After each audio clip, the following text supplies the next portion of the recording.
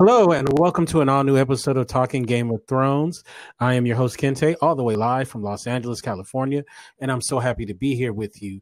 We will be covering the final episode of the series, the HBO hit series, Game of Thrones. And I'm here with my wonderful co host, the one and only Jen. How you doing, Jen? I'm emotional, but I'm holding in. All right. Okay. So we are going to break down this finale, and then at some point we're going to go back and kind of talk about the show overall.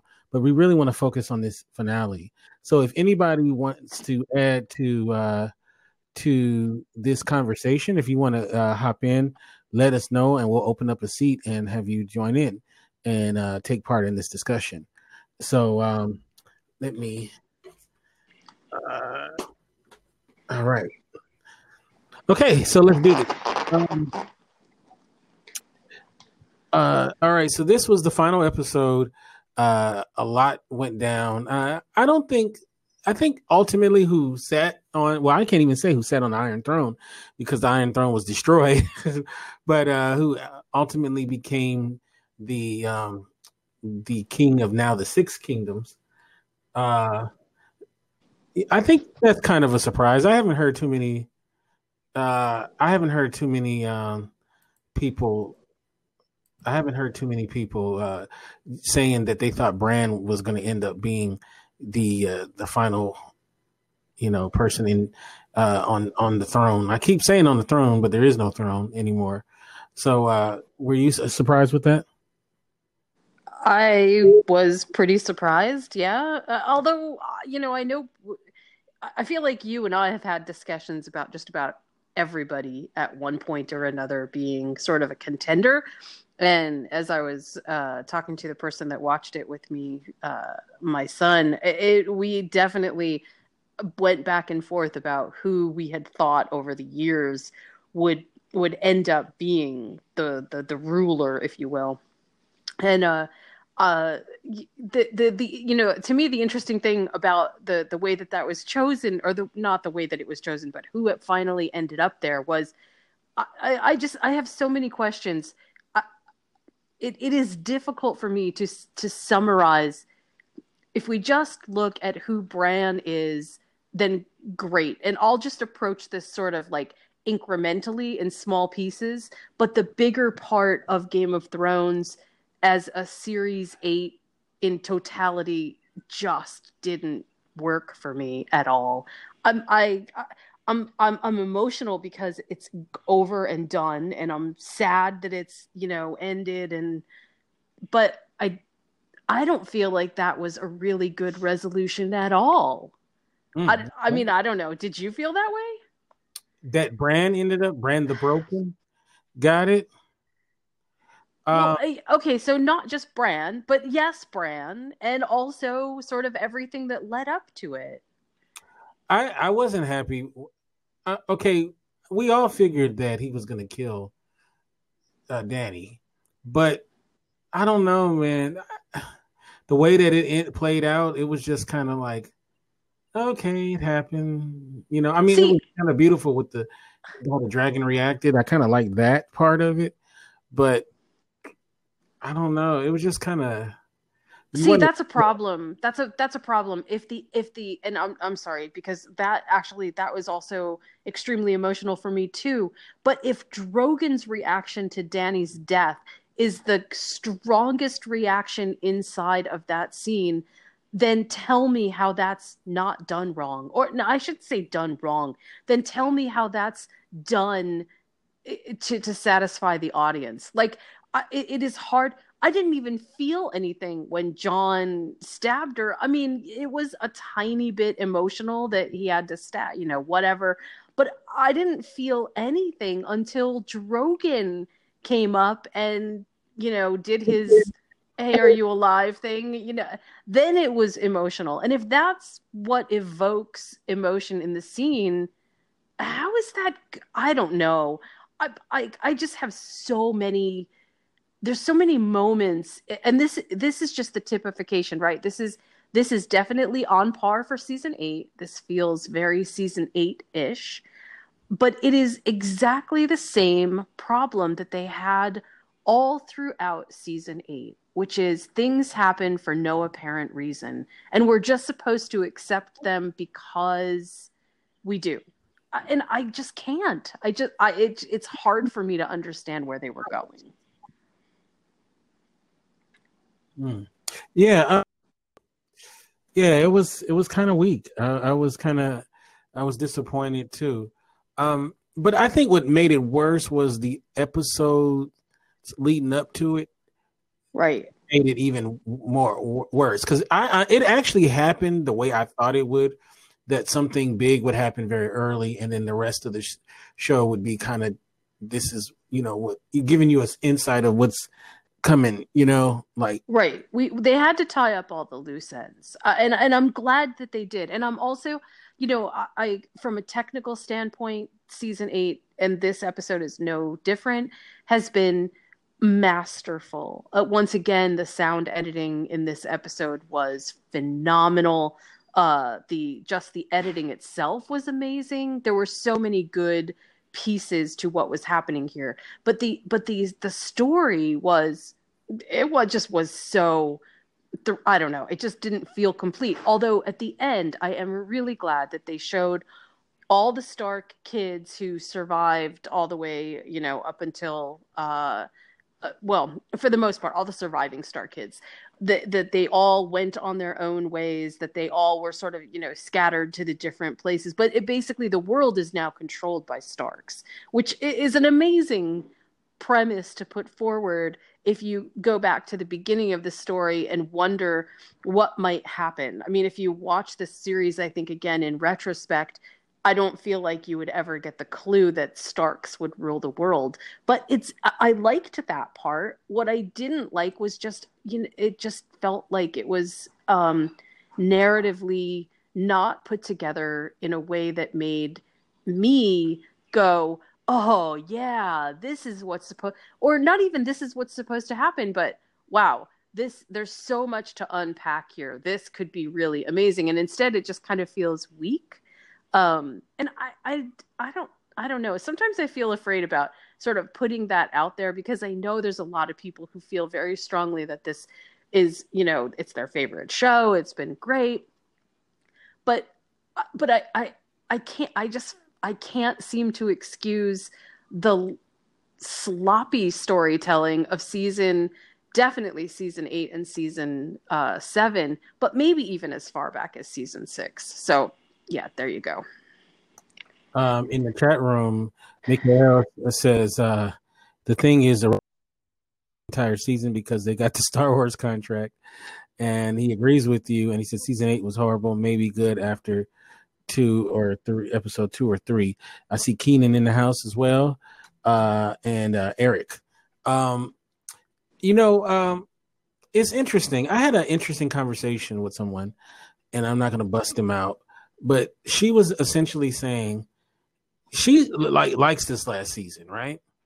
Mm-hmm. And she was entertained. She does say that, she leaves room for that. There were, things that could have been better. But her take is that overall she enjoyed it, right? And then she said that she's bothered by people criticizing it. And she says that people who, I'm trying to remember exactly what she said. She said that people who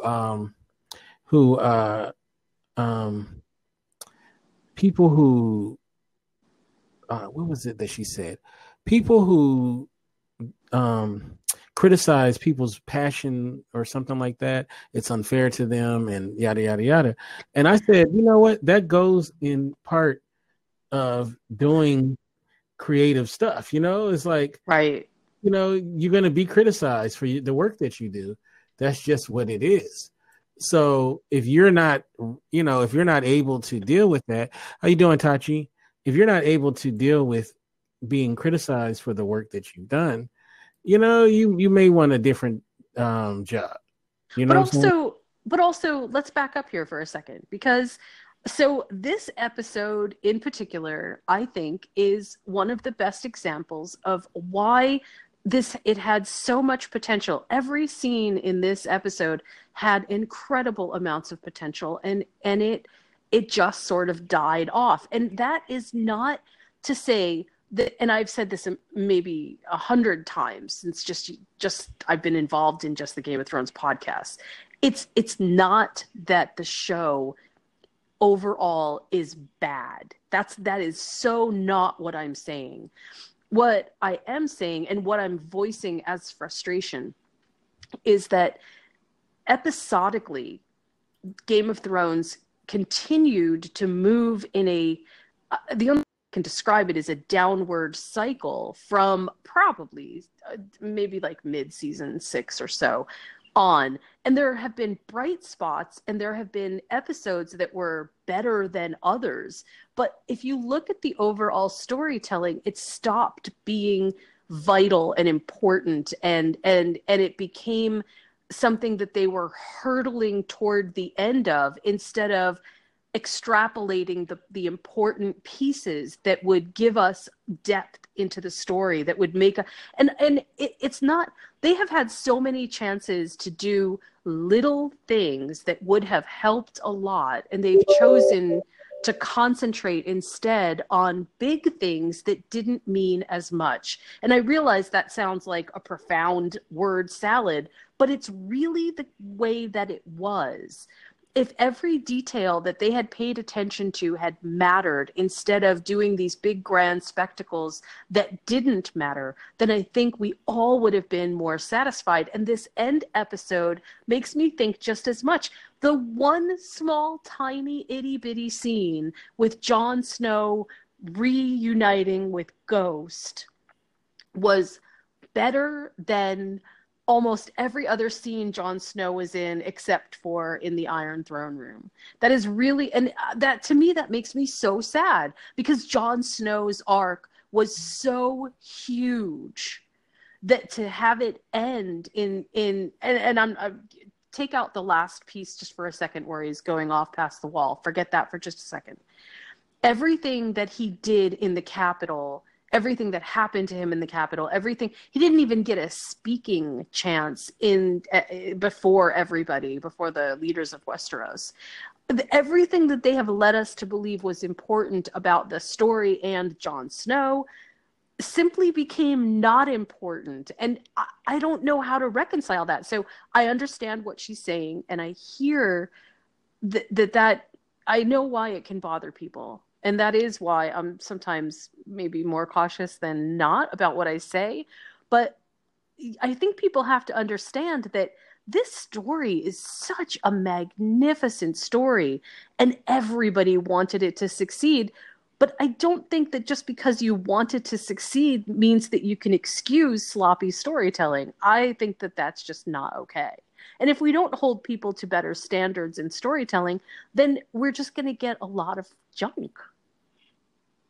No, I agree. I'm not, look, they don't pay me to be nice, just for the sake of it, you know what I mean?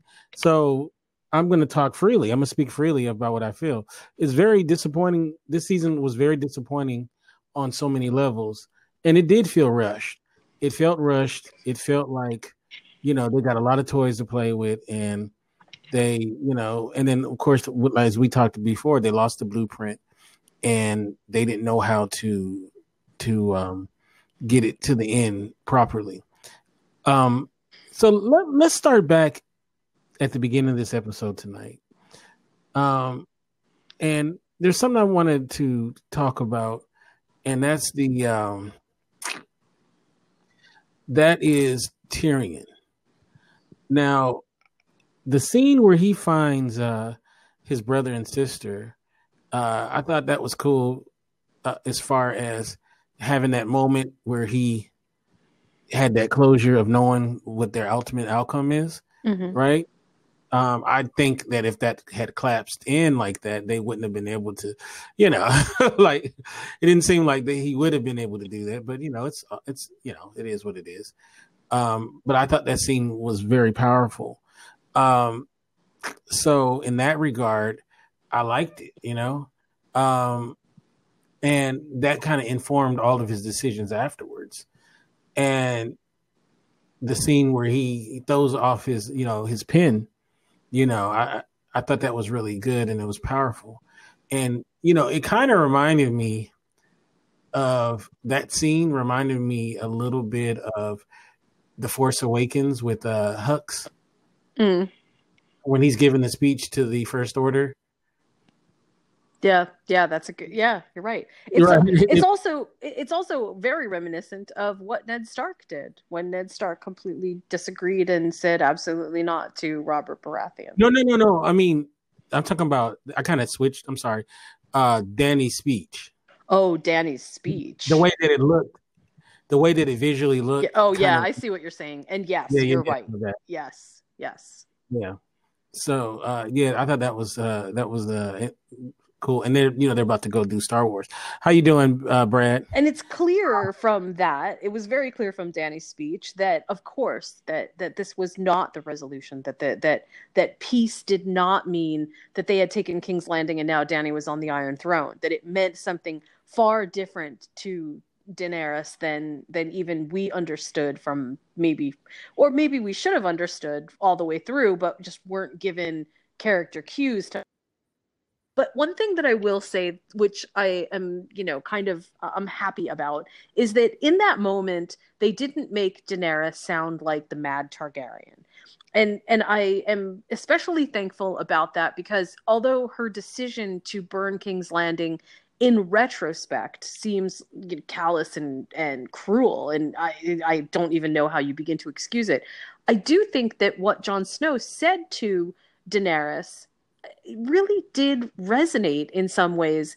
I can see this is exactly how people, even in our everyday lives, get trapped in thinking that do a little bad for the greater good. And I think that was a profound statement. That was actually one of the highlights for me. But the other thing that was also, I think, interesting was Daenerys in that moment was as much of a queen, I think, as Cersei ever was, and possibly more so. But she was still the embodiment of basically what Cersei on a different side was saying as well, which is, how can I even say this? Absolute power corrupts. Absolutely. But it's not always because you are bad intentioned. It's not always because you are a Cersei Lannister looking for, whatever Cersei was looking for. I don't even want to go there. But Daenerys' intentions were perhaps better than normal. So I guess what I'm saying is I'm really glad that they didn't turn her into the Mad King. Because I thought that that's where they were going to go after she went on her dragon flight of fire.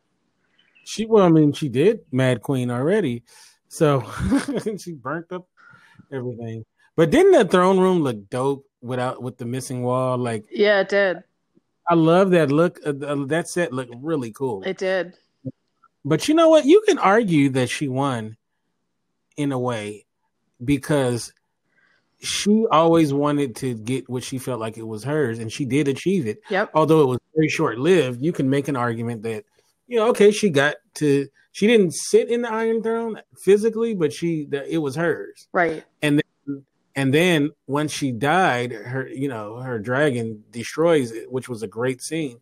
It was very, that visual of the destruction of it was pretty cool. So, did you think for a moment that Jon Snow was going to get burnt? I didn't. No. And as a matter of fact, we were talking during the episode about Jon Snow being a Targaryen and why it was so important that he was a Targaryen in that very moment in the throne room with all of the fire going around, because we know that that's actually a thing.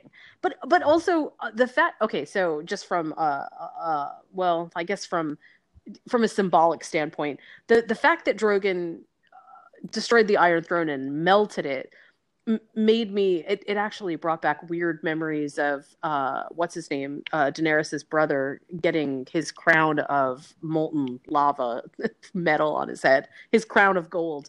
But aside from that piece, the idea that no Targaryen, therefore nobody, if a Targaryen can't sit on the Iron Throne and Jon Snow was rightful heir, blah blah blah, nobody can sit on the Iron Throne. That actually made a lot of sense to me. I mean, I feel like in that moment I sort of knew where they were going narratively, and it was pretty good. That was really good.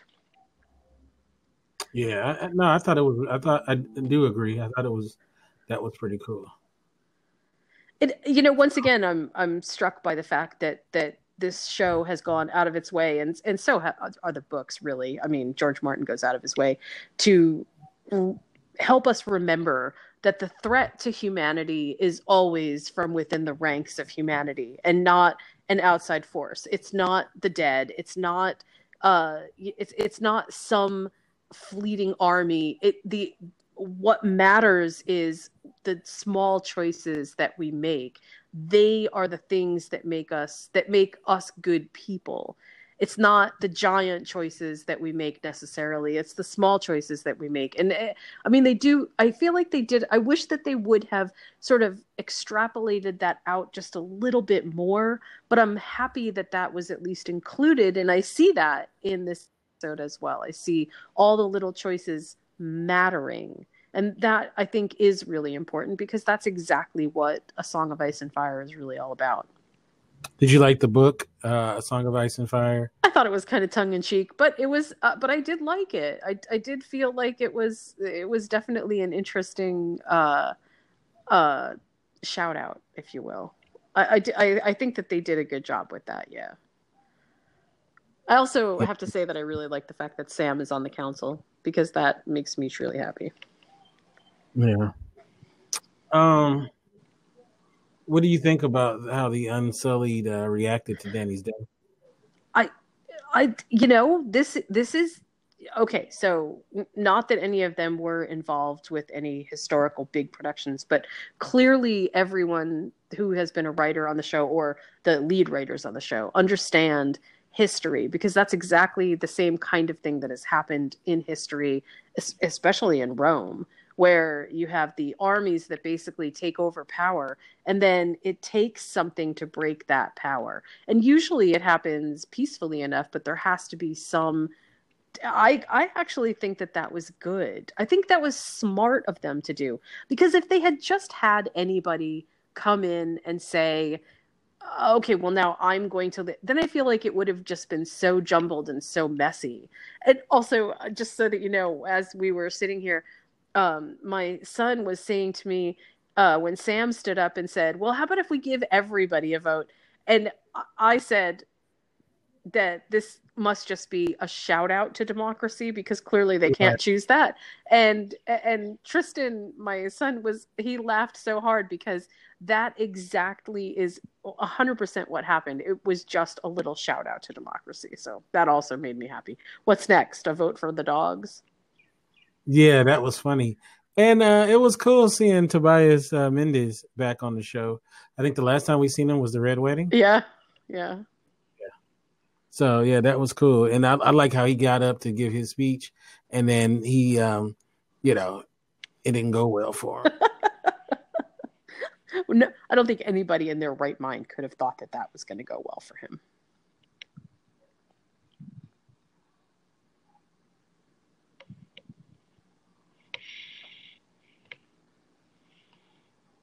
But I thought that was pretty funny. Yeah, that was a funny scene.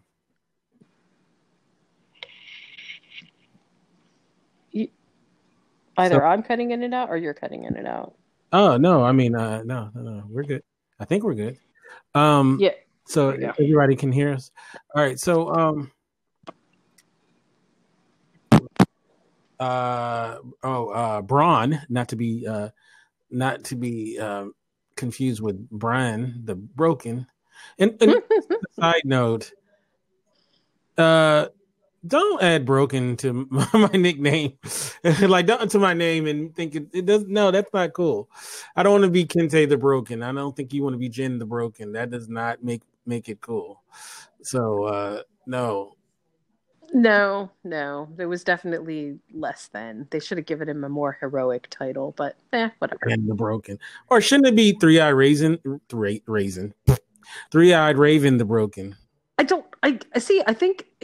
Okay, that this is where I start to have philosophical differences in the way that they presented the story, because from what I understand, the Three-Eyed Raven, this to be involved in something as mundane as and as ridiculous as that sounds, as ruling the six kingdoms, or even acquiescing that there are just six kingdoms and one kingdom can be independent, any of that feels so un Three-Eyed Raven.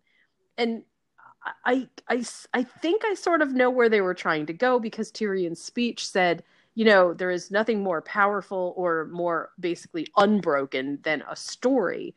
And so who better than the keeper of all stories to lead? But and maybe if they had sort of explained that more, maybe I would have been more convinced. But it feels so not the Three-Eyed Raven to be there. And for Bran to say, well, why do you think I'm here? Doesn't feel right. It feels wrong. It feels untrue to the rest of everything that they expected us to believe about Bran and who the Three-Eyed Raven is. And so I don't know. I don't know how to feel about that. Mm. Yeah, I don't know either. I do feel like I do feel like that's an interesting turn that his character went. Um, and I don't know, man. I don't know. I have to think about that. I guess I need more to think about how I feel about that. But Bron, I was so glad to see him back, and Yeah. I love, he's one of my favorite characters on the show. I kind of wish he had more to do with this season, but Yeah. I mean, he can't bring everybody because he's one of my favorites. But yeah, I really think that I really enjoyed how he came back and all of that stuff. Um, Also, just before I forget, for anybody who gets a chance to see this again, watch the opening credits again, because the opening credits were actually really interesting this time. They what they did animation style, or not animation style, but what they did with the animation was actually kind of interesting. So you should definitely go back and take a look at it. are you sad that Dany didn't become queen? Personally, no, I don't.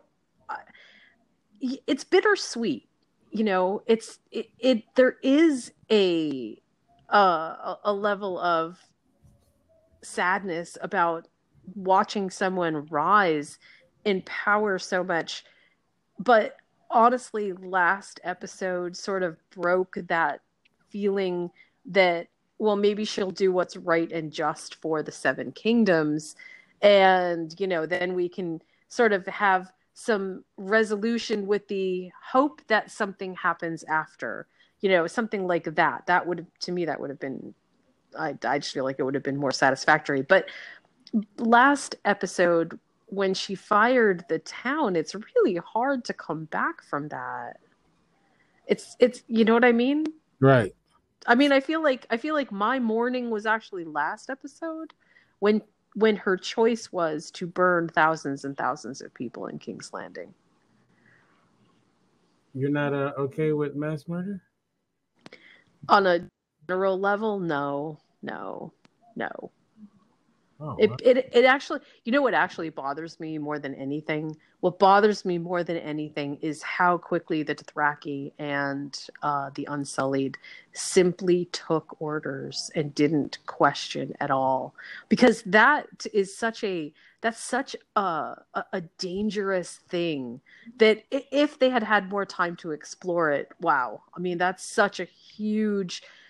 If you have an army of that size and they are loyal to you to a fault, but then never question even even execution of prisoners, as an example for Grey Worm, that's a pretty powerful thing to have at your disposal. And the fact that Daenerys, the fact that when Daenerys told Jon Snow, it will be a world of mercy, but we have to be unmerciful first before we can build that, says everything that you need to know about why she had to die. I love that too. What a great line. Oh yeah, we'll have mercy, but I just need to kill some people first. Exactly. Yes. Get to the mercy part. And you know, that's like saying to your wife, like the woman that you're just about to marry, no, I'm gonna be cheating on you the first 3 years to get to the monogamy part of my marriage. We got to get the cheating part first, the cheating era. But that line, or those lines, I should say, that whole throne room dialogue and exchange, that to me, that wasn't ham-handed. To me, that was actually really, it was well done. Well done in the sense, I mean, I wish there could have been more, but and I the part where he kills her felt really, I don't know, oversimplified. But the dialogue was actually quite good and very. There's a difference between like the way that an actor delivers a line and the way that you know that the writer intended it. And in this one case, it felt very much like everything sort of came together, and it what mattered was what was spoken. And I think that was actually well done. Even Daenerys's expressions just seemed to match everything that was sort of going on. Like, I mean, she's almost giddy inside about having the Iron Throne and remembering back to when she was a child and couldn't count to 20. And these things matter in the overall scope of how she was behaving. And yet she still couldn't say that there was a place for mercy before the wheel was broken. No, after the wheel's broken, then we can start discussing mercy.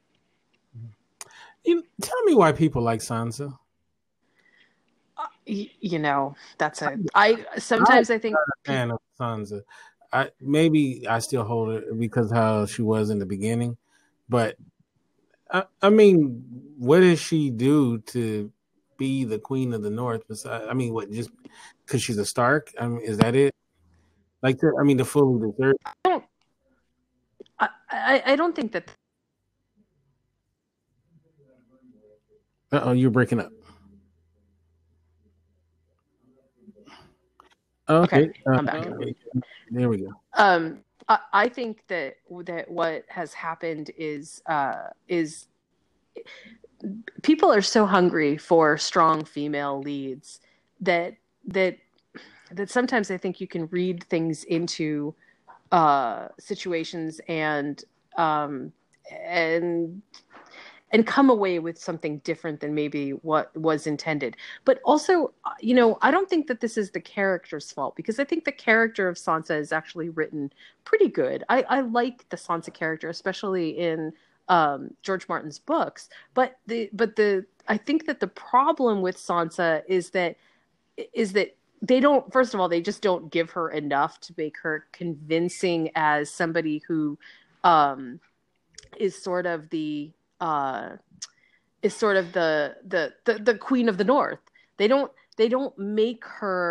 give her all of that stature. It's like everything is sort of all. Remember last week when I was saying that I really hated the way that they pulled together that whole line about, hey, if all these bad things hadn't happened to me, I wouldn't be as strong as I am, and all of that. And putting that aside, just saying that sort of brings you to where Sansa is. She is the components of all the bad things that have happened to her, instead of being the stately queen that we feel like has earned her place in the North. And that is fundamentally, I think that's different. Like, you can see all the things that Daenerys has learned over her lifetime trying to, get to the Iron Throne. But you can't really see that with Sansa. And so I don't think it's a fault of Sansa, the character. I think it's a fault of the way that Sansa is written. Does that make sense? I mean, she's not a real life human being. So, it all goes back to the way she's written. But I don't know. I was very surprised because I didn't talk about the show a lot with a lot of different people until like really in the last couple of years. And then So, I have the way that I feel about certain characters. And I was just surprised how many people say how much they love Sansa. And I'm like to me, she's so unlikable as a character. I like Arya way better than Sansa. I liked Cersei. I can understand why some people wouldn't like Cersei, but I actually liked her character way better. Uh, like like people who like Danny and people who like Sansa was pretty surprising that so many people like. Oh, you're having a microphone issue. Everything okay? Hello, Jen. Jen. Okay, so we're having some technical difficulties. We're waiting for Jen to get back. Just to let people know, of course, you can please get me on Twitter at KenteF. There we Twitter. Go. Jen, do we have you back? Yeah. Yeah, I was kind of surprised, though, how many people like Sansa and liked Dany. I liked Dany at first, but then, I would go on to not like her character. So I don't know. I just, when people say, "Oh man, I really like Sansa," she's, but that is, I do think that is when I was saying that there's a difference between, the way Sansa's written. I think what I was trying to say was there's a difference between the way that Sansa is written in the books and the way that Sansa is written for the series. And obviously that was going to happen because the source material is missing, but can you still hear me? Yeah, I hear you. But I also think that there's a disconnect where people are latching onto anything that shows strength because there are so few sort of women that take on that role, that they latch onto them for perhaps not exactly the right reasons. But I'll tell you what I came up with about Sansa. Can I answer that real quick? That's just not true on Game of Thrones. There's so many strong women on the show. There's like tons of you're right. Strong women on the show. In Game of Thrones, there are. You're right. There's more strong women on the show than men in the end. So the guys, it's funny, they dug up some guys at the end to be on the council, but for the most part, the women were pretty much running it. And oddly enough, it's interesting that I think we all assume one of the female characters may end up on the throne. I'm talking about going into the season, but. Mm-hmm. But I just, but anyway, so it's interesting that. But you know what? But I also think one other thing. I also think that especially women, as some women, see Sansa as being the quintessential person that gets kicked around and abused, and it doesn't seem like it matters to anyone, and then sort of rises above it in a way that is more like hey, I can beat the system, and that's why I'm saying that there's a difference between her rise to power and Daenerys's rise to power. Sansa's rise to power feels a lot more like I'm not going to let life defeat me, and Daenerys's rise to power feels more purpose driven. Like there are very specific goals that need to be met, but I think that people like her simply because she is undefeated by life. That I just think that is where that comes from. But see, Bolton is one thing. So let's annex the Bolton part, right? The Joffrey thing, I never really felt bad for her with Joffrey because very early on, she totally wanted to be the queen, marrying Joffrey and all of that. And that was the thing. She was a kid. Doesn't matter. It doesn't matter. I think it does. No, we grew up fast over here in Westeros. That was one thing that annoyed the shit out of me with her. That's what turned me off of her character very early on. And so everything, and then when it didn't go her way, then she was like, "Oh wow, I'm I'm this victim. I'm like, what? You signed up for that. And then, Bolton, that was different because, that was, she was violated by him. And then she ended up getting revenge or whatever. But I just don't see her as this great character. She was a mess to me. In the end, they basically have her, where she's all of a sudden, it's like, to me, she's like, nothing she did, like Arya, trained and did all of this stuff, and always, and she. One thing I loved about, I think the reason why I loved Arya way more than I loved Sansa was that Arya was always loyal to House Stark. I felt like there was no kind of mixed feelings or whatever. It was always, that's my family and I'm riding with my family. Whereas it felt like Sansa in the beginning was like, well, I'll go over here. And then when they started treating her bad, then it was like, oh yeah, I'm a Stark. Like, you know what I'm saying? Like, that's the thing that annoyed me about her. And then when when people, like, I don't see her as strong at all. Well, you won't get any argument from me at all. And like I said, the people that we like to see rise to power are the people who have somehow, quote unquote, earned it. And I don't care whether earning it. What's that? Women, the one that had to watch her daughter die the poison at the hands of Cersei's kiss. The women of Dorne, them was some strong chicks. You know what I'm saying? Like they. Yeah, and as far as we know, she could still be alive in the basement. I know, right? Because I never even thought about that. And by the way, she is very attractive. She was on Luther season 1, and she was also on the show Rome. The woman that plays the mother, I can't remember what her character's name, but she's very beautiful. That woman. But anyway, I digress. All of those Vipers were amazing. The main Viper though, she was a beautiful woman.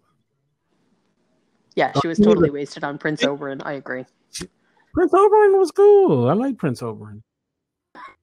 Prince Oberyn was a great. He served a purpose, but his death was so glorious.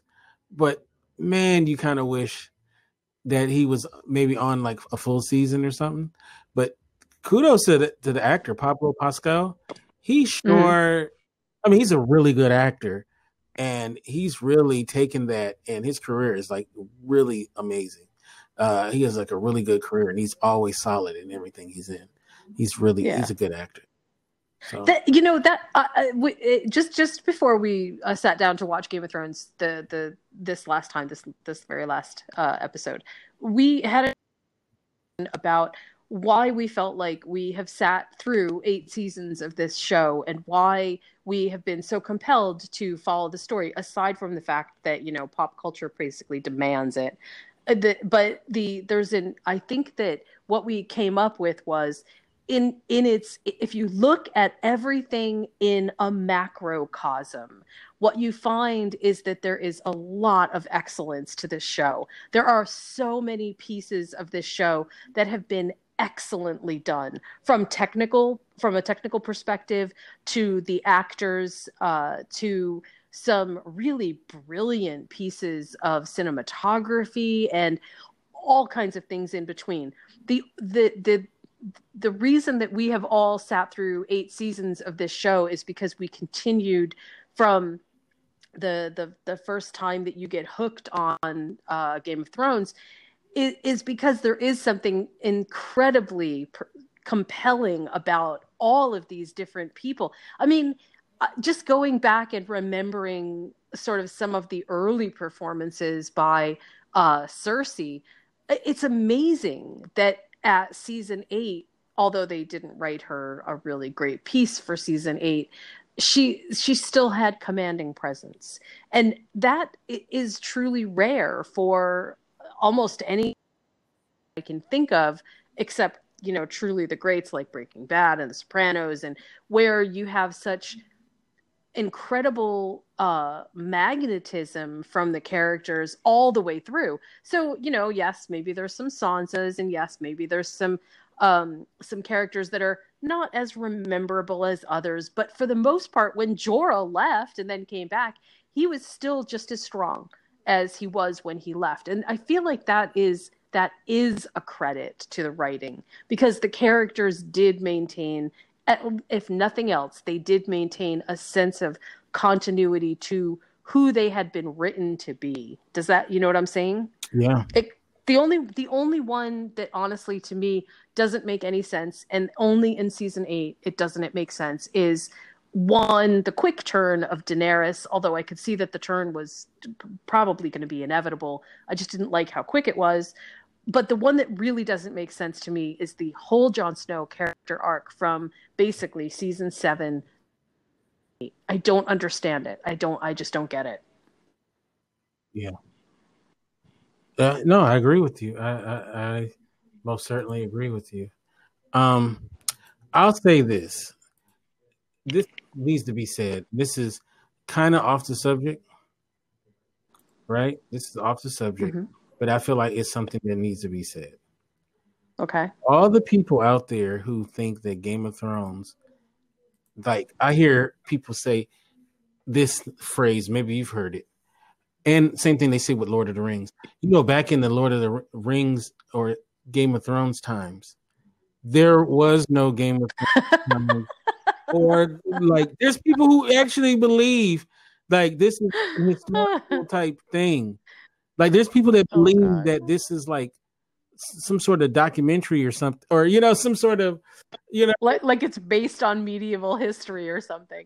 And I'm like, no, like I actually got in an argument with someone who said the phrase, you know, back in the Game of Thrones times, there's no period of human history where there were the Ice King and dragons and, you know, like, I mean, obviously there's fictional lore, but it's not, no, there was no Game of Thrones times. This is not, you know, this wasn't, you know, how, you know, we got our current map, you know, before it was, you know, like, no. And it's so funny. Well, so many people, there's people that literally believe that. So, okay. So I read a series called Crown of Stars, which is by one of my favorite authors. Her name is Kate Elliott. And it's very, I won't call it similar to Game of Thrones, but it has that Game of Thrones feeling. In fact, anybody who's sort of into that kind of high fantasy epic, it is actually amazingly written, and it has all of those overtones to it. But the critical piece to it is that it is written in an economic feudal society. And that's where I feel like people forget that feudal society is not the fantasy, is not, there was a time that we lived in a feudal economy, right? I mean, there were knights, but this is such a gross misrepresentation of what feudal economy was even like. And also, in fact, this is one of the things that because we watched the last episode. We watched episode the prior one, the one where she burns the city, the bells. We watched that before we watched this, and as she was sort of aerially looking down at King's Landing, I thought, wow, that doesn't look like any medieval town I have ever seen ever. Because it's just way too built up, because it's just, I mean, clearly this is just a fantasy thing. But you're right. It's funny the way that people take it as, oh, this must be based on history. So they just threw in the dire wolves and the Ice King and the dragon, but everything else feels pretty authentic. And it's like, no. Not even close. Some people think that's part of it too. Wow. That's kind of scary. Yeah, it is very scary. So I felt like, hey, Coco. Just because they make a series of something doesn't mean it's based on right. People think it's real. Yeah. I saw a Coco on Twitter just now, and Nicole, and she was saying she seemed like she wasn't a fan of this finale either. So you're in company, Nicole. But I don't know, man. I just feel like this left a lot to be desired. It's unfortunate because you know it deserved better. You know, So you know how you know that you're not expecting much from a series finale? mm-hmm. The way that you know it is when you see the preview for His Dark Materials and you're more excited about His Dark Materials as because it was an extended preview of it than you are for the series finale of the show that you've been watching for almost a decade. I mean, I realized in that moment how little I had really expected from this episode, and yet I still didn't feel like it met even the minor expectations that I sort of set out for what I hoped the season finale would be. It's funny because, again, my son was saying that he felt like what had happened was they spent so much time on the what could possibly come next and sort of tying up so many of the loose ends that they forgot that there was something bigger that should have happened. That, you know, as a series finale, it should have left us with a sense of breathlessness, and instead it just made us sigh. And I felt like that was actually a pretty good representation. That's sort of how I felt too. Well, and welcome, Nicole. How you doing? Hey, I am underwhelmed. Yes. I think you're in underwhelmed. good company. Yeah. Yeah, I've been saying that really since the first episode for season 8. Um, it, I knew something was off with the way the direction was going with the dialogue. I was like, this dialogue is not hitting right now. I was like, well, they are out of source material, but by the second episode, I knew it wasn't going to get better. And then as the season continued, I was like, now they're using action to replace dialogue. Yes, And, you're and totally right.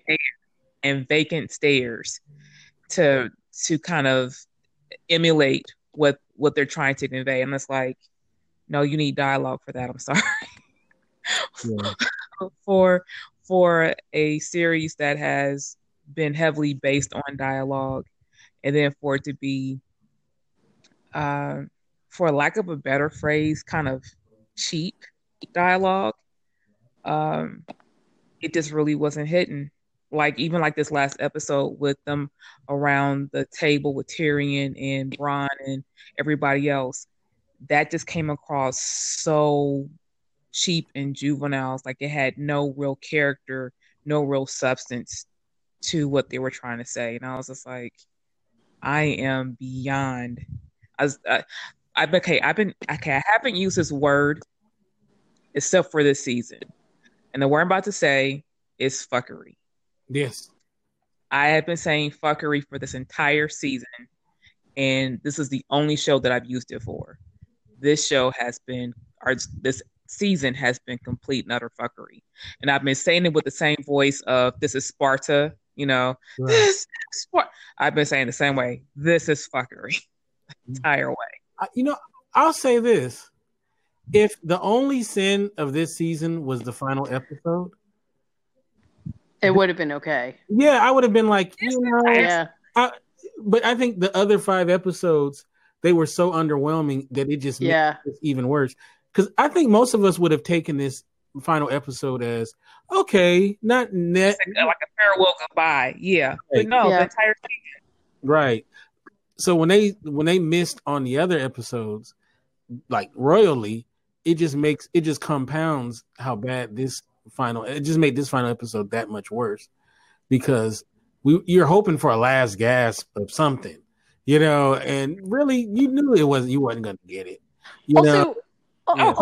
Also, and I think also one of the things that actually makes this perversely worse is that the last episode we know was actually directed by the lead writers. And so because of that, it just sort of makes you go, well, so you had total creative control out of the whole thing, and this is what you came up with? I mean, it's not, you know, and again, I do oftentimes, and again, pulling this out to a macrocosm, or pulling it into a macrocosm, I should say, I am oftentimes absolutely astounded by the amount of money that they are able to sort of come up with and use. It is absolutely unbelievably amazing, and they do some amazing things in the moment. But when you pull back from it, it's like looking at the beautiful leg of a centipede, and the leg is so gorgeous. And actually, centipedes' legs are kind of cool, but when you look at the whole thing, it's a centipede. It's like, ew, this is really gross. That is what this. I feel that sense of what has small moments of wonderment when you pull back from it is really just sort of grotesque. Yeah, I mean, it's like what's so funny is it's almost like I feel like the Wizard of Oz, like the curtain got pulled back and you like really see the emperor has no clothes. It's like you're just like wow, there were so many mixed metaphors in that. It was crazy. That was right. Okay. That's what you call a Malafor. That's a Malafor. It's Malafor, right? Yeah. It's like, at first you're like, oh, these guys are really good. You're like, wow, these guys really got it. And then when they ran out of book material, it's like, these guys don't know what the hell they do. The thing is, I thought season 7, even without source material, season 7 was still fairly decent. Like, I can still go back and watch episodes. I did like season 7. There's no source material for season 7, but they did pretty good considering they didn't have anything. Now this season, I was like, okay, I put it like this. Now that I found out, even just now with you saying they directed even like the final episodes, I have no intention of going to go see Star Wars whatsoever. If they are directing this, I have no desire to see them do Star Wars. And they're doing a franchise. I'll tell you one thing. They really need, and I say this with all honest sincerity, they really, really need to work on their transitional cuts. And I don't mean this like to sound like some kind of like I'm critiquing the technology to the point of, circumventing what the story is. But honestly, this episode was so jarring because of the way that they did their transitions, where the story pause moments to move from basically scene to scene or piece to piece within this episode was so awful. It lacked any kind symmetry. I'm sorry, say that again. Symmetry. It's just disjointed. Well, it lacked a cohesive sense of, okay, logically this is what would come next. And don't get me wrong, because I'm not talking about the transitions like, camera up into this or camera down into this or, fit into none of that. I'm talking about just for the moments that you're supposed to take a breath story-wise. Their transitions were either incredibly long, which is also very jarring, or so short that you don't even get a chance to digest what has just happened before you are thrown into the next piece. And that we're not in that kind of storytelling. That's storytelling for the battles. That's storytelling for what we saw last episode. This episode, if they really wanted to, it should have been a pacing that would have made a little bit more cohesive sense. And instead what we got was sometimes it was cohesive, sometimes it was just incredibly jarring is probably the best word I can come up with. It just felt intrusive. Like, what are you guys doing? That to me is the biggest problem that they have right now, other than their storytelling. I found it just outlandish. Like, for instance, Grey Worm. I was just like, who are you to be telling that somebody needs to be punished? You have no leader. What are you talking about? Are you going to say somebody's got to be punished? You're a a leader of an army, but you have no queen. You have no king. What do you? But I don't see though. But to be honest with you, I felt like we're assuming he must have walked in and. Obviously, Jon Snow confessed, right? I see Grey Worm killing him right away. Like, well, Grey Worm.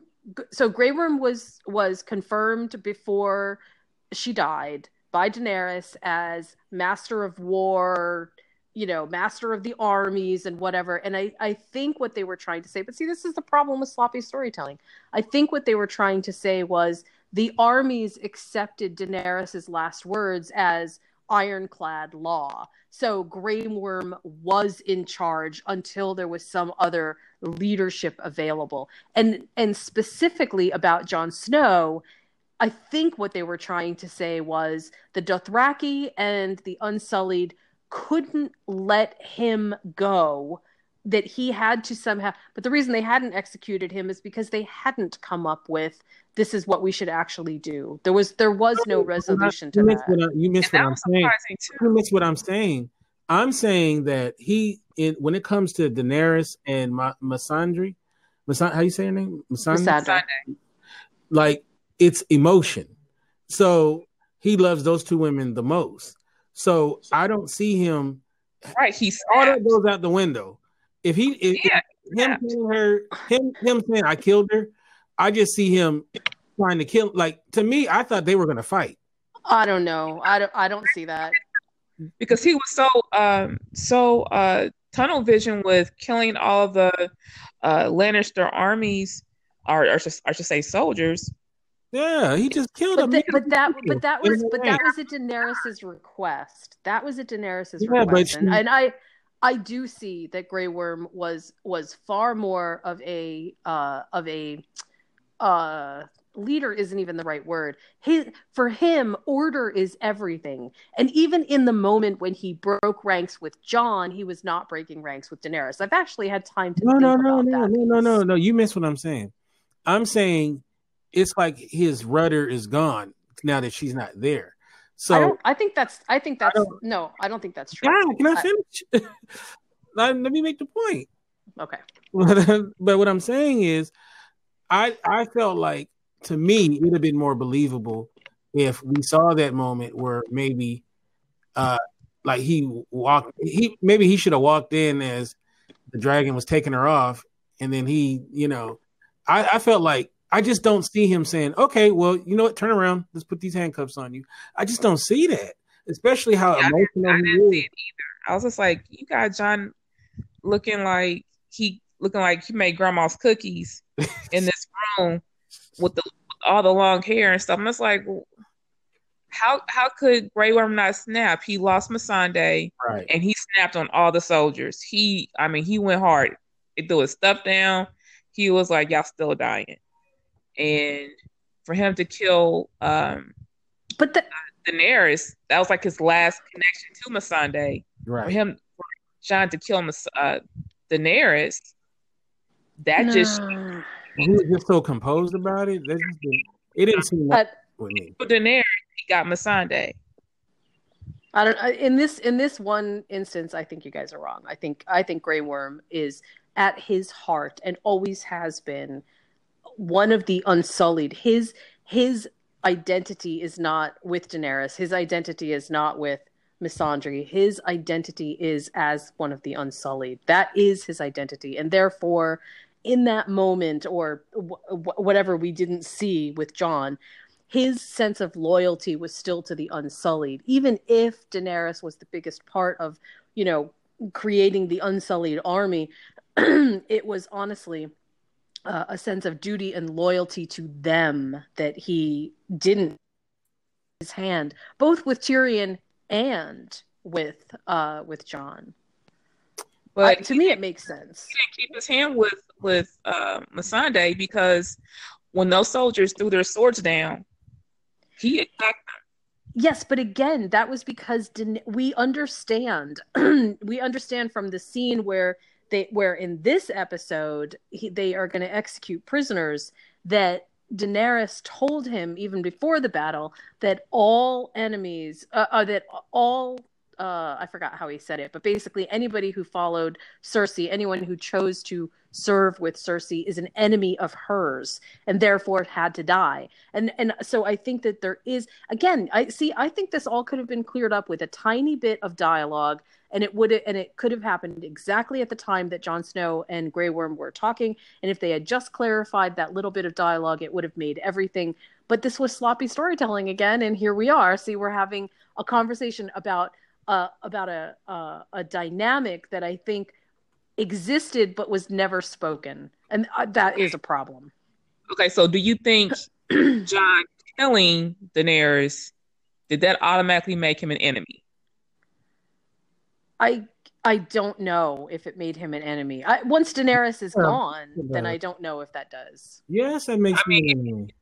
The person that gave you an order. I mean, that sounds like an enemy to me. But I don't know. See, I think this is a little bit more convoluted. I feel like we are making this more convoluted than it actually is, in the sense that I do acknowledge that it is sloppy telling, but I think that that there is a reach here, which is basically that Grey Worm is at his to his core, he is one of the Unsullied. He's not just Daenerys's puppet. He's not just anything. He is one of the Unsullied. And I feel like, what did we see? What did we see in that scene? Wait, what did we see in that scene when Daenerys walks to the stairs and she's looking out at the armies? What did we see? We saw the Dothraki and everybody else sort of in the background, and they were totally unorganized and they were completely doing their own thing. So if you want to make an argument that somebody should have killed Jon Snow, it would have been the Dothraki, not the Unsullied. Because look at the Unsullied. They are in perfect lines. They are in perfect discipline. They are going to do exactly what Grey Worm tells them to do. Right, let me ask you this question. So say like Grey Worm was in there when it happened. And when they hugged and kissed, and then he finds out that she had, when he pulls back, you find out that she was stabbed in the belly. You're telling me that he would have just said, all right, come here. I'm going to arrest you for that. No, no, that's not what I'm saying. What I'm saying is, first of all, we don't know how much time went by before they found her or whatever. No, I'm giving you another scenario where he was there when it happened. In that case, I think a crime of passion could absolutely have happened. But I think that's exactly what it would have been. It would have been a crime of passion. And so his whatever intellect Grey Worm embodies as being the Unsullied first wouldn't have had time to kick in. I mean, it's the crime of passion. Let me disagree with this statement. I think it was episode 2 when he was talking to Missandei, and he says, where do you want to go? And she's like, I want to go back to Nod. And he was like, yeah, once we get done with her business, I'm out. So I think he took a departure from the image of being Unsullied because he wanted a new life. But that's before, right? But that was before she died. Right, but he had made that transition. So I don't know. Well, I mean, it's fair to it's okay to disagree. Yeah, I saw a different take from him. That also, I think also I have to say this just as sort of a part of the cautionary tale of how I view Game of Thrones altogether. I've read up everything up to where Martin is right now. So, everything that's been published. And so sometimes I'm colored a little bit in my understanding of who the characters are by what I've read about them or what I haven't read about them. And sometimes I get the feeling that what we read into these characters, I think I can sort of understand where the writers are trying to go with them. And I can see that background, but I can't. In this particular case, I understand why you guys disagree with me, but I feel like this is still where I understand things. I don't think that we would have needed to see that scene with Daenerys at the top of the stairs addressing the Unsullied army and the Dothraki for just Tyrion to throw down his hand sigil. I feel like that was not the intent of this. The intent of this was to show us that the army was still very much a vital thing and that it had order and discipline, even if it had its own order and discipline, like the Dothraki doing their own Dothraki thing. but that it very much was still a living, breathing unit. And so with Grey Worm being attached to that, I don't see Grey Worm just abandoning all of those people and going, yeah, I'm just going to do whatever I want to do for my own sake. I don't know. I just don't see But that. that's not how I view it. I view it as it's like think about this. Do you remember The Last Jedi? Yeah. Sadly. Okay. When they killed Snoke, what did his men do? They went into fight mode. Now they all got their ass whooped, but the point is, their leader was dead, and they tried to avenge their leader's death right when he was murdered. And I feel like that seems like more what would happen to me is kind of like going into that mode. Yeah, I think so too. I think he would have snapped. But the whole season, this is riddled with just poor execution of the dialogue. No, I take that back. No, because they did the best they could with the dialogue. I think it was just poorly implemented.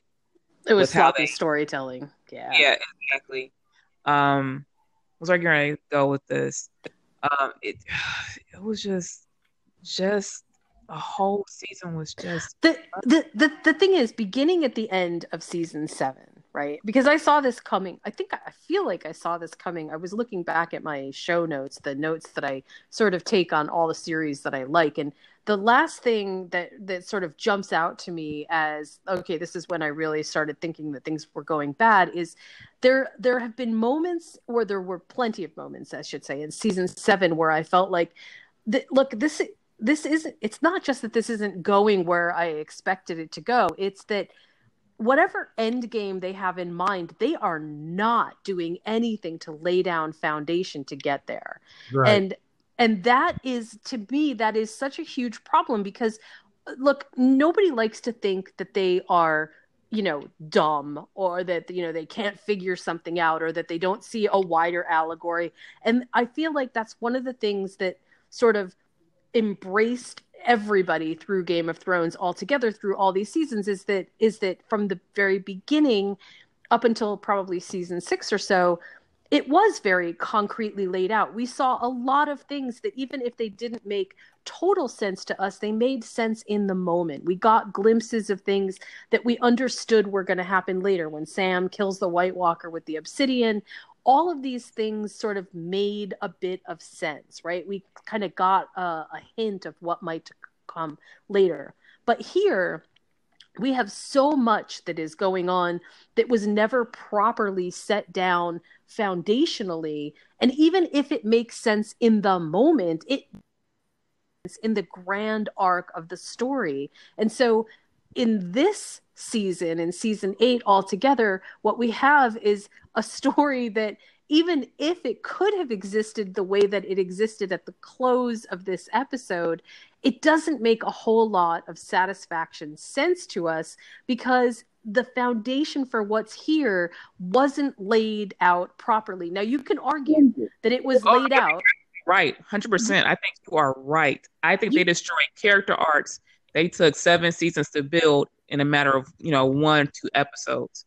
Because it was no longer efficient for them to use those characters. I mean, to me, the greatest sin of Game of Thrones actually is the abandonment whole cloth of what I feel like was the primary lore of Game of Thrones, which is that complicated mythology of the old gods and the new gods. That is just completely gone. It's just totally gone.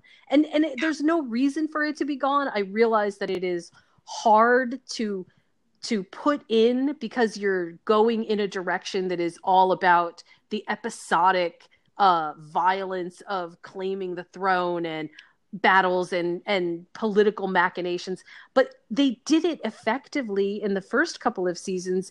They just abandoned it, and that actually bothers me. But it's this, to me, that's just the most obvious of it. It's not the end of it. That's just one of the most obvious things. They've done it with so many storylines. But also, though, to be fair to them, I can't believe I'm about to say this, is that they were in world building mode, right? and then now to finish it off, you're in game mode, which the show is just gonna naturally be different. So just give, you know what? It literally would have taken maybe 1 minute of dialogue in a couple of different episodes over the past 3 seasons to make it make sense. And instead, they chose to just completely abandon it. So, yes, you're right. This resolution mode is not the same as world building mode. That is definitely for sure. But there is no excuse for abandoning a storyline, or I shouldn't even say a storyline, for abandoning an entire world that was created simply because you don't know how to bring it to resolution. That, again, I feel like that is just sloppy storytelling. I'm probably mad at you, Jen. Why? Because you're making me defend those guys, and I hate defending those guys. I don't even say how you can defend them. I mean, I'm not. I'm only defending one aspect of the thing. Is like it isn't going to be what seasons 1 through 4 or 5 or 6 is going to be. But the thing that I don't expect it to have the same kind of flow. It's going to be a different flow because we're getting to the resolutions. But I just want to like it though. You know what I'm saying? Like that's my problem with it. Because they destroyed the character arcs. They lost the core of the characters. John can't think worth a darn. He cannot. It's like do you really have to have Arya explain stuff to you? Like you're the rightful heir to the throne. You're not going to last long. See, what was missing? What was missing out of the entire Jon Snow arc was inner monologue. And I'm not saying that there's any way to bring inner monologue into a Game of Thrones, but that's the problem with having characters that just have what we perceive as just inner monologue of some kind of fight that we can never hear. If Jon Snow had articulated to other people the stuff that was going on inside of his head, I feel like maybe some of it would have made more sense, but it doesn't because we can't hear his thoughts. Exactly.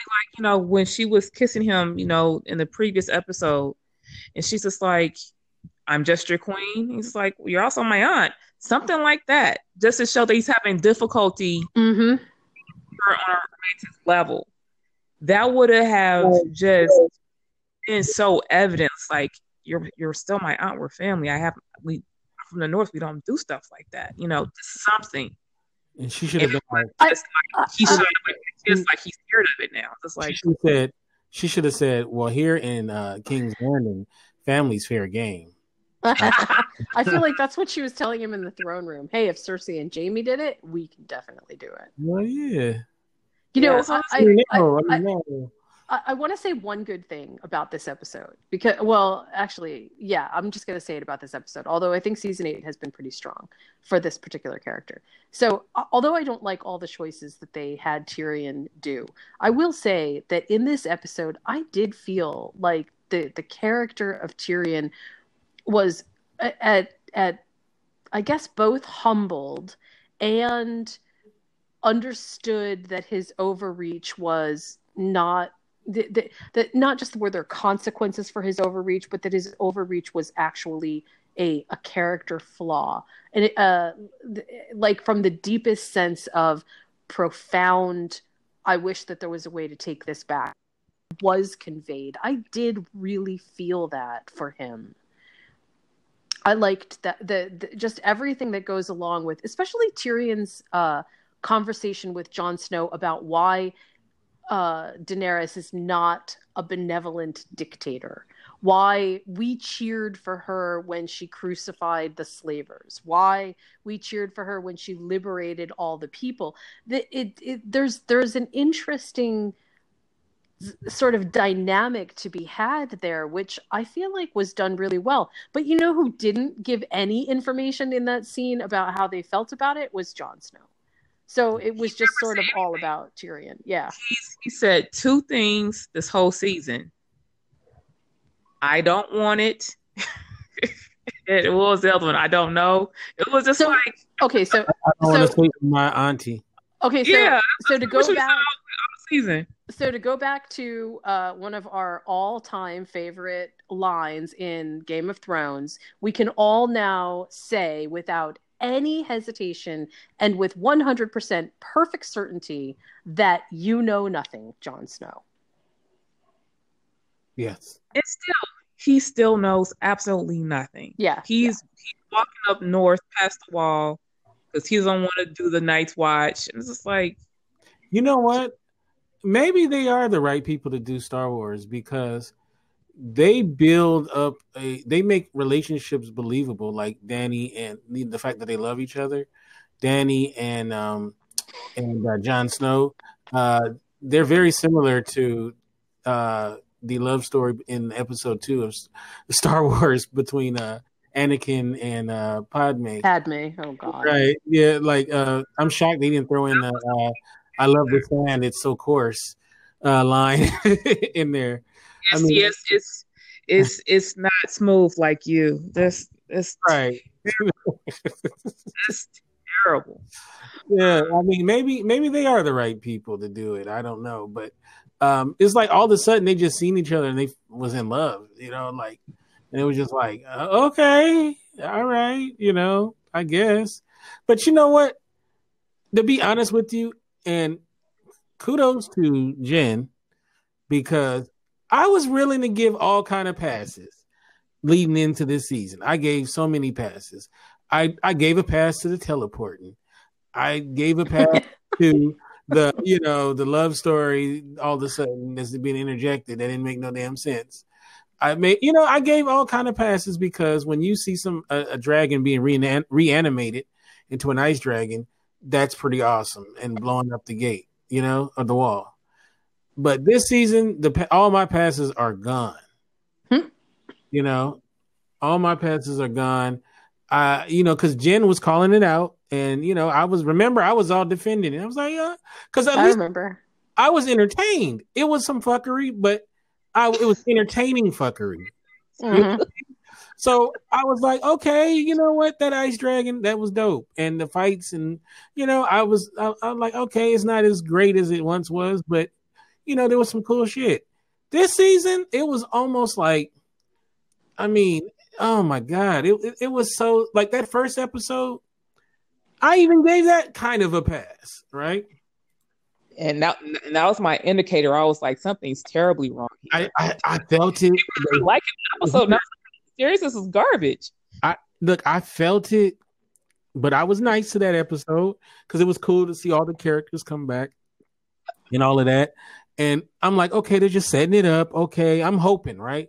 I'm hoping. I've literally felt like a battered woman, a battered wife who just hopes that I won't get abused anymore. And then finally, I just feel like, you know what? I'm pushing him down a flight of stairs.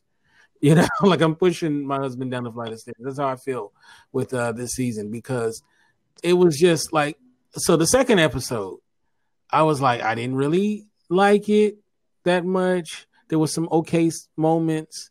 I'm like, they're just getting it ready. Okay, 3, we all knew 3 was going to be the big one. And then that's when I turned because that episode 3 was hot garbage. And it was first just, I couldn't see it. Oh, you didn't even see it. My screen. Like, So what kind of dummy? Explain to me what kind of dummy thinks not seeing the freaking episode you spent $300 million on is a good idea. Like, what kind of mind thinks that? I'm sitting there like, unless they were trying to cover up some bad shit, maybe that's what maybe they said they make it really dark so they won't see our fuck ups. I don't know. But, and then the Ex Machina over and over and over, people covered with, walkers. And then all of a sudden they cut away. And then when they cut back, it's like 3. It went from like 300 to 3. Just it's like, what the hell? And then, and I didn't like the ending of how it all got resolved. We kind of went back and forth on that. And then, it just was downhill. It's very disappointing. It's a little bit like I described this to Tristan. This was at the beginning of this episode. I said that this season is a little bit like if you take out your trash and your trash is arranged in Starry, Starry Night, you go, oh my God, this is beautiful, but it's still trash and you still throw it away. Because it doesn't have any inherent value to it, even though it looks pretty. And it did look pretty. Just remembering back to Daenerys's a lot of the Daenerys scenes in this episode were absolutely stunning. They were gorgeously shot, but it's still just it's like you just can't dress up the flaws that bad storytelling. I shouldn't say bad storytelling, but incomplete storytelling. Let me ask a question. All right. The show had both. The show always carried both. It always had substance and it had show. So it was a hand in hand type of deal. Now it's come almost like that one director. I call him the guy that did Michael Bay. Yeah, Michael Bay. I call him Boom Boom Bay. Thank you. Hit it on the head. Boom Boom Bay. At least do that right, though. He does everything with flash and show, break out the explosions, all of it. But at the end of the day, it had a flimsy foundation. Except Black Sails. But you know what? When we talk about the nature of a great show, we'll first start with a movie. What's one of the reasons why The Usual Suspects, it's a movie, stood the test of time? I mean, besides just being a great story, what was significant about that film? That the ending, right? It stuck. Yeah, definitely the twist ending. Yeah. Okay, now let's go to TV shows. Why is Breaking Bad considered such a great television show? To this day, people still talk about it fondly because they did what? They stuck the ending, right? They definitely did. That was a great show. That was a way to end the show. That was amazing. I was like, oh my God. I think that the problem with the ending here is they didn't know how to end it. And I say that being I'm really serious. They really didn't know how to end it. I mean, I think my point is this is going to mess with the legacy, I think, of the show. Because I tell you, Dexter was a great show until the last season. You know, like the last season was hot garbage and the finale was more of the same. Now this finale was way better than the Dexter one, but that's not saying much, you know. But yeah, and just so that everybody, just so that everybody knows, just from like where I sit on this, I don't think that this last episode was completely without value. I don't think that it, and I also don't think that the entire season was without value. There are definitely lots of good pieces to it. But I think that you're right. One of the hardest parts of storytelling is knowing how to end the story so that you feel a sense of both satisfaction and resolution. And I don't feel like we got either with this. No. But you know what? I'm okay with open questions. You know, like I'm totally fine with open questions. Like I don't think everything should be 100% wrapped up. That's fine. But my thing is, you know, just make it entertaining. You know, make it make sense. And you know what? You don't have to be awesome, but be good. You know, and I honestly, I think what's a tack below good? Because it wasn't mediocre. Yeah, it was mediocre, I would say. No, I think it was flat out terrible. I'm not even going to give it mediocre because that's too much of a compliment. I think the entire season was hot garbage. When I say fuckery, it is fuckery. I'm not quite as hard on it. I think it was fair. Yeah, go sorry. ahead.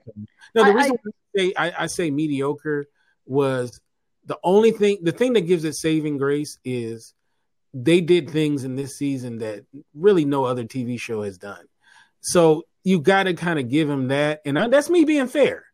They did some things that you just don't see on television as far as what they did with budget and, you know, scope and all of that. So, and just the pop culture value alone.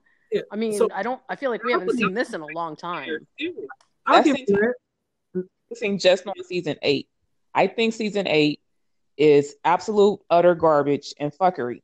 And I don't feel it's rewatchable. It's not. I just can't. It's just not rewatchable because they destroy character arcs. They carefully crafted 7 seasons into making, and they destroyed them all in like maybe an episode or two. And it like they did devastating things to Tyrion. I was just like, are you serious? Like, how do you have him in the crypts? And I understand because he's the hand, keep him safe. But he's down there and he's no weapon. Now, Tyrion is, he's not like a fighter, but he's not a coward either. He will fight. And have him down there with just a jug of wine and then hiding behind a tombstone when these whites break out and he's not doing anything. I could see him in previous season grabbing Sansa's weapon and at least trying to make an attempt. He is hiding. It's like they destroy his character. It's like once he stopped getting sex, he's worthless. It's just like, what are you doing? Well, to be fair, I feel like that's how I would be too. So I probably wouldn't be any good either. So I don't know if I totally agree with that either. I definitely didn't like that episode. I shouldn't even say I didn't like that episode. I didn't like parts of that episode. I did not like how they treated Tyrion in that sense, but I don't feel like that destroyed his character. What I feel like really destroyed his character was the excuse me, the constant not being able to make up his mind, the constant back and forth with whether he was the second guessing, he wasn't able to give good advice. Well, right. I know things. He was always on top of his game. He was always a thinker, very calculating. Well, I don't know. See, that's the thing. The thing is, I think they didn't do Tyrion a disservice all the way through. There were just moments of them doing a disservice. So I don't feel like they destroyed his character arc as much as they just dishonored it a couple of times, and really then it starts to not make sense. But again, I'll go back to this and I'll say that one of the biggest issues that I have with this last episode is that sometimes things, and Kente, you said it, right? Sometimes things don't have to be resolved, but they have to have some kind of closure. Closure, and at the very least, there has to be a willingness by the writer to say, we're moving on. We've come to the end of this. So maybe something else will happen after this, and maybe not. And that's where they were trying to go by intersplicing all of the Stark kids doing all of the Stark kids things. And I liked that, but it didn't feel to me like we had any moments of, oh, okay, I get it. I see what you're trying to close out here, because there were just too many things to close out, because nothing had been prepared ahead of time, I think. Also, more thing. The one thing, and I know this sounds petty, that was just so ridiculous to me. And because I loved the visual of Drogon basically flaming the Iron Throne. What I feel like we go back and forth with these dragons between they are highly instinctual killers and have more intellect than we understand, and they are simply puppets that, you can kind of use to your own advantage if you're a Targaryen or if you can warg or whatever.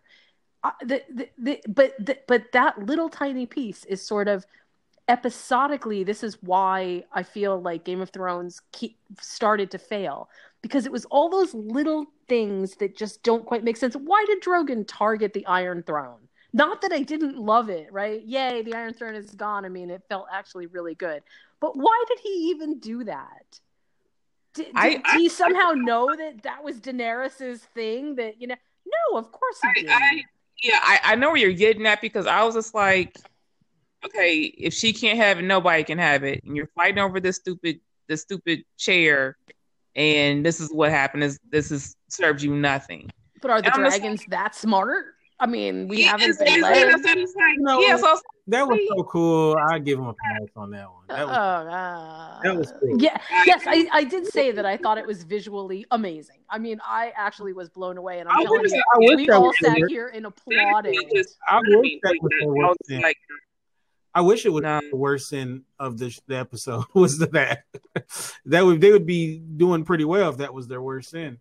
But you know, it is what it is. But I'll tell you this: this is what angers me. When I watched the first season of this show, not even halfway through the season, I remember I can't remember who I was watching it with, but I remember turning to my friend and saying, Peter Dinklage is going to win the Emmy for this. Like, it was evident. Like, if you watch that first season, he had a great character. His role was amazing. He was awesome before. He won that in 3 or 4 episodes, right? Yeah. Then, to be honest with you, his character always interesting, but it was never written in that first season quite as good as the first. In this season, even though he's amazing, he didn't stop being great. His material was at lesser. Right. It was good in 4. It was good in 4. That's when he was on trial for killing Joffrey. It was good for 4. Right. It was after that, once he got kidnapped and then went to be with Daenerys, that's when things started falling off. They stopped using his skill set. Same thing with Varys. It's like, how do you plan on going into a war? You don't have any intel on Cersei. You're not trying to, like, he's suggesting, let's try to have a way without killing King's Landing. Let's think of a way. Now, one time did he talk about using the tunnels, like spending like special ops in there to capture Cersei. At no point in time did he use his skill set to have alternatives. I drink and I know things fell really flat, really quick. So like you have a room full of advisors, and you're not talking to any of them. You're not using that one skill set. It's like how does Cersei have intel on your dragons coming in, and Varys has his little spies everywhere, and still you don't know about the Scorpions, you don't know about the Iron Fleet, you don't know anything. And that's why I'm just like, they're killing character arcs. It's like, well, but you know what? But you know what? I can see a world of this storytelling. And again, I realize that I'm not involved in the creative aspect of anything on this scope, right? So I understand that decisions have to be made. So I completely honor the process by which writers come up with ideas that then get put into play and dialogue is added and whatever, right? Okay, I'll honor that process. But what I see that has happened here is any one of the things that we have been talking about that have bothered us throughout the last couple of seasons could have easily been clarified with simply a little bit more dialogue where it was needed, or a little bit more visual narrative where it was necessary. And so the fault of why Game of Thrones doesn't work in this season, and in my opinion last season too, is because the narrative sort of fell in on itself. That is, they built in the, I don't know if you guys have ever seen or read Pillars of the Earth, but basically they start out by building this magnificent cathedral. It is absolutely gorgeous, and they are building to the sky. And they don't understand that the structure of the roof is where all of the weight is really being held, and they can't get the load-bearing pieces in place properly. So the whole thing, as magnificent as it is, with stained glass windows and gorgeous marble work and sculptures of everything and relics of saints even, it doesn't save them because the roof, which is the most utilitarian thing of the entire process, can't hold the weight and it falls in. And that's what this reminds me of. The beauty of it is completely marred because the story can't hold the weight of what is supposed to basically cover everything within. And that is, I feel like with just a couple of additions, with just a few small things, they could have easily fixed this. But there's a part of me that thinks that these writers, I'm sorry, I know that this just sounds like sour grapes, but there's a part of me that thinks that these writers have a massive hubris problem where they've taken this magnificent story and they, I think, thought that they were adding their own magnificent to it, but what they really did was just add weight that the story couldn't bear. How I see it is this.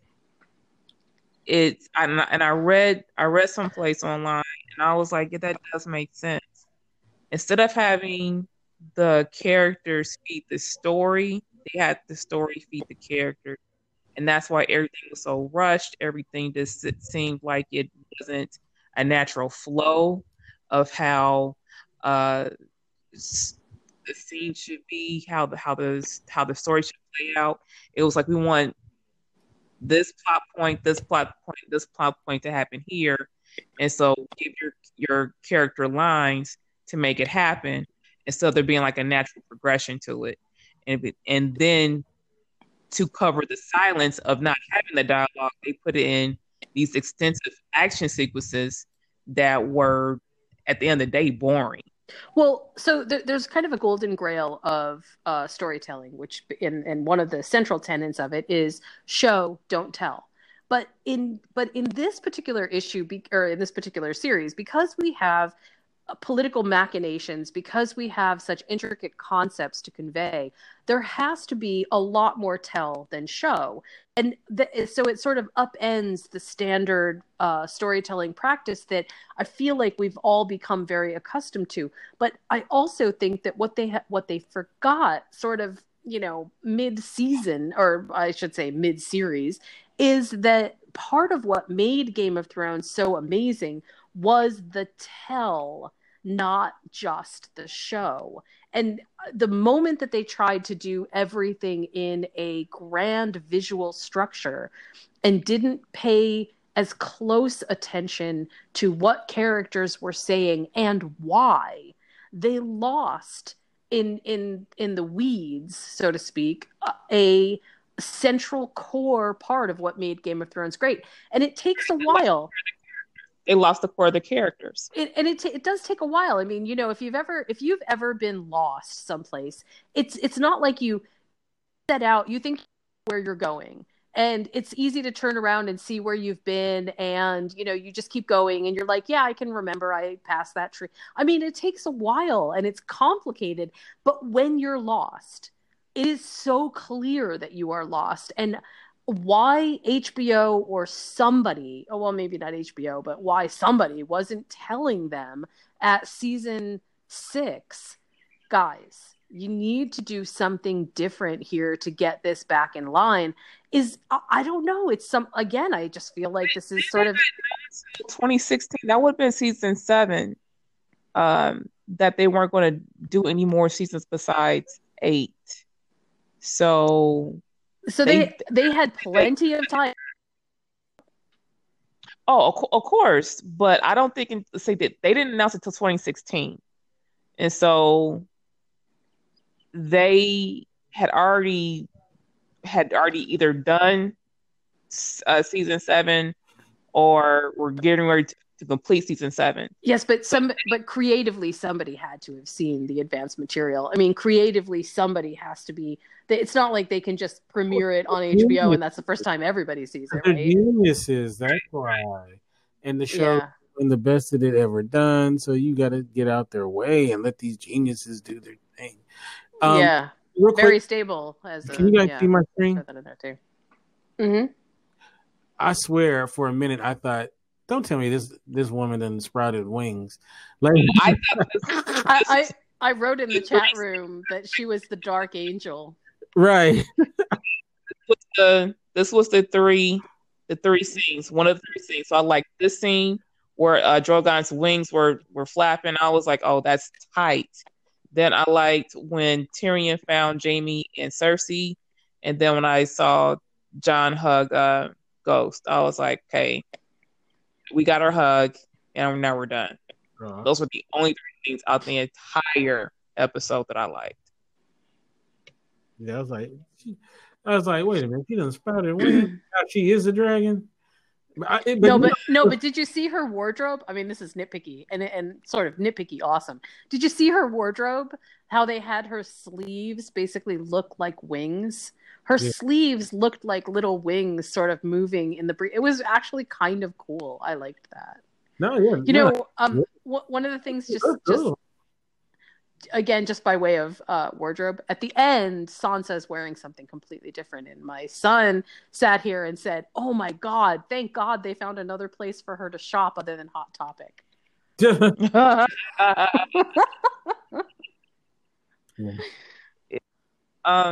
Like I want to bring up Arya too. Like in the previous episode, it's like how they took a complete departure.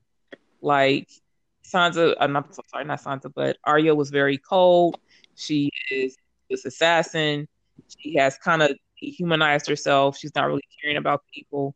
And now in this previous episode, she's like, "You are going to die. Come with me. You have to get out of here. Let's go."